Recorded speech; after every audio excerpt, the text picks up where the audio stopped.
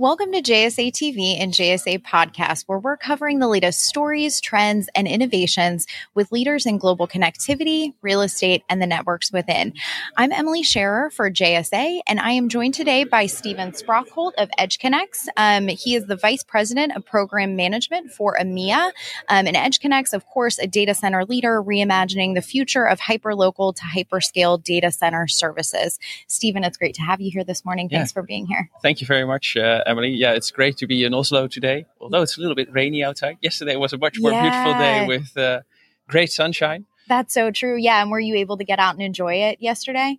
Yeah, in the evening we took a small stroll. And, good. Yeah, we did the same thing. So yeah, and got dinner down by the water. It was really nice. Yeah, Oslo is a great place to be. It is great. And you're in Amsterdam. We were just talking about this. Okay. Yeah, I'm usually based in Amsterdam, if not visiting one of our project sites. So. Excellent. I love that. So not far travel here for Stephen today. Having a great time in Oslo.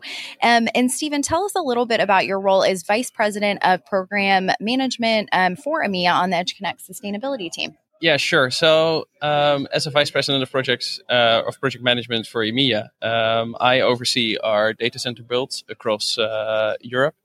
Right now we are building 7 data centers. So yeah, that's quite the pipeline that's going on. But how does that relate to sustainability? Well, in my day-to-day work, I see what it means to build a data center, the sheer amount of materials, effort, labor, all that sort of stuff that goes into the build. And that also poses the question to me of like, how can we do better? How can we take better care of our environment? And what can we implement to get the results that we want to become carbon neutral, while also at the same time growing our data center business? Because everybody's coming to us with, hey, could you build us a data center? Or, hey, we want to go there. Right. So there's a significant demand for this. At the same time, another challenge that I'm really excited about in how can data centers help there is you see many congested electricity grids out there. Getting grid connections is more and more of a difficulty. So thinking about what sustainable solutions are out there that we can help resolve this, make me very excited to also be part of the EdgeConneX sustainability team. Absolutely. It sounds like you guys have so much going on. 7 data center builds. That's huge. And then worrying about the sustainability aspect. You are a busy man, I'm sure. Oh, I no rest for the wicked. Yeah, that's right. That's right. Well, great. Thanks for sharing that with us. And in 2020, EdgeConneX launched its Customer People Planet strategy by implementing its holistic ESG sustainability policy.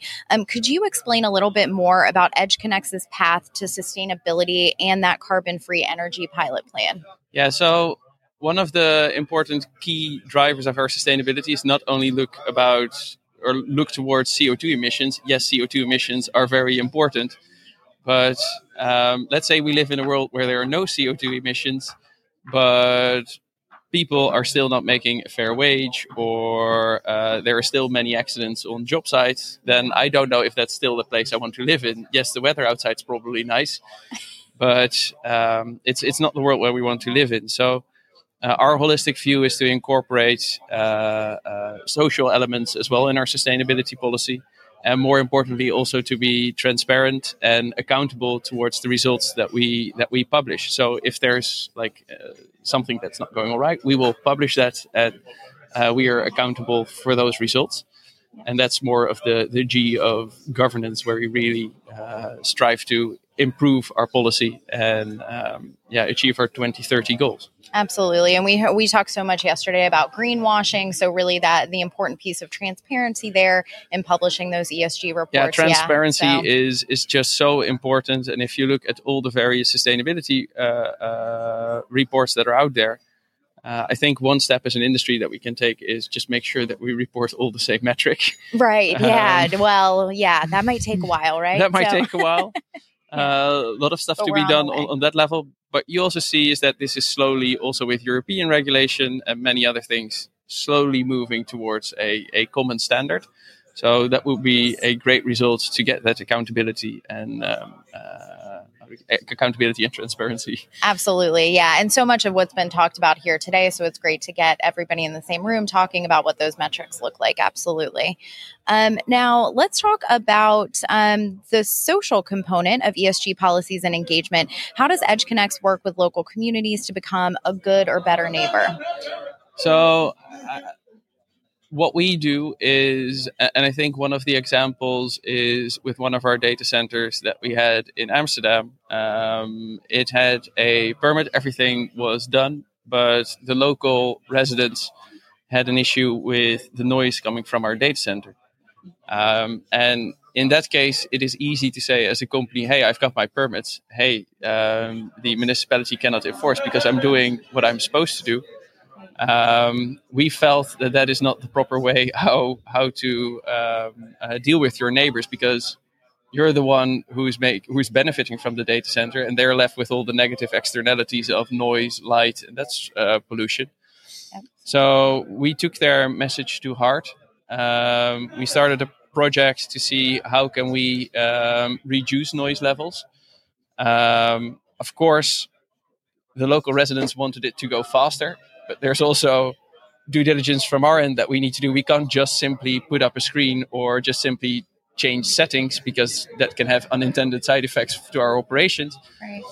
Right. But during the summer, we were able to reduce noise by about 6 to 8 decibels, depending on the frequency. So that's an 80% reduction in perceived noise. And well, we need to see how the results come in over a year's time. But likely we're able to reduce the mechanical energy consumption by about 5%. Wow, that's great. Big. Still, fingers crossed on whether after full years of operation we can accurately, transparently, and accountably report on those numbers. Yeah. But that would be a great benefit to the local community. And I think that is for an existing data center. But what we have all experienced here is that data centers are not looked at as favorably as maybe 10 years ago. Mm-hmm. So that means that you need to get the support of the communities to build a data center, because otherwise you're not going to get a permit. Yeah. And we have seen examples of those, I think, across Europe, where companies were like, hey, I can build a data center here. And yes, you could. But then the local residents revolted and said, like, no. Yeah, a little bit of pushback.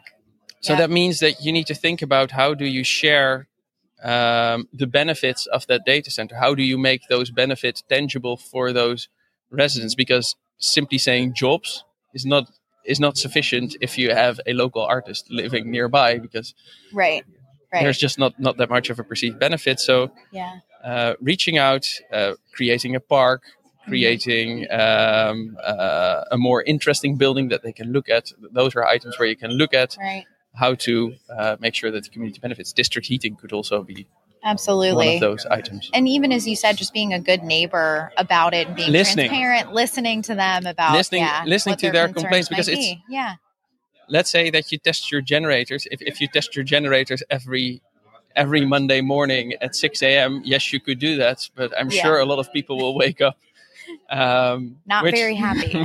Very happy. Yeah. So if you say, like, what we have done anywhere where we are, local residents have our operations team phone number. If for some reason they had a late shift or whatever, they can tell us, please don't. Yeah. And we can adjust the testing schedule. Absolutely. And just being there, picking up the phone, so important. Absolutely. And it sounds like that's what you're doing. The 80% noise reduction, huge. And fingers crossed on, the final numbers. So that's great. Now let's talk trends a little bit. Through your experience, how do you see the industry evolving as sustainability shifts to the spotlight? What do you think will have the biggest impacts? I think what we have is two trends at the same time. So one is more focused on sustainability. At the same time, what I referred to earlier is the tremendous growth of the industry. Right.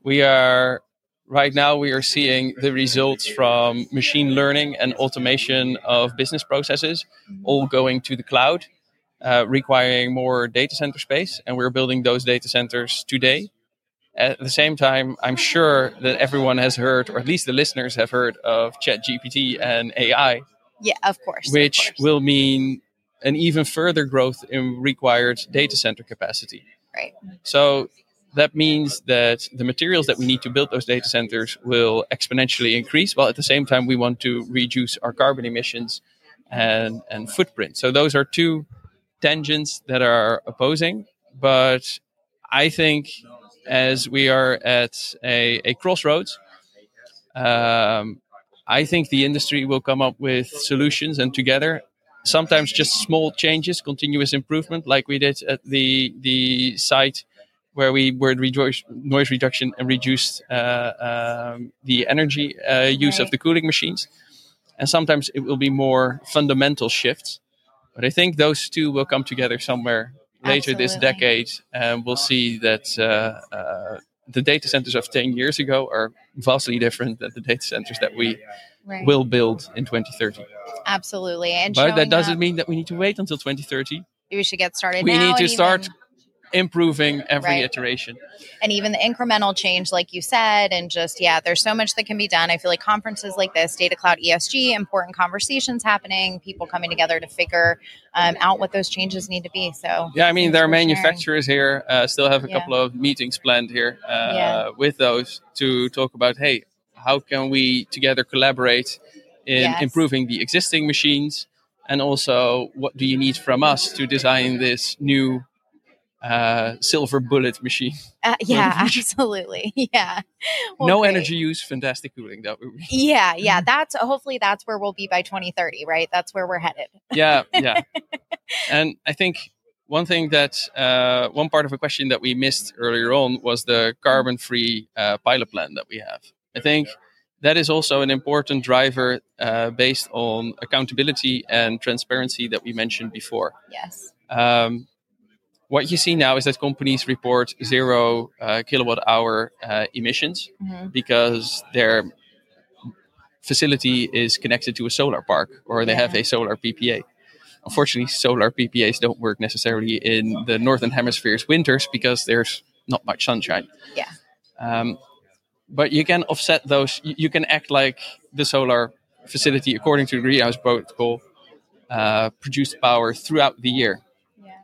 Our carbon-free energy pilot program is trying to meet on an hour-by-hour basis our consumption with renewable energy sources. Those can be hydro, sun, or solar, and wind. Right.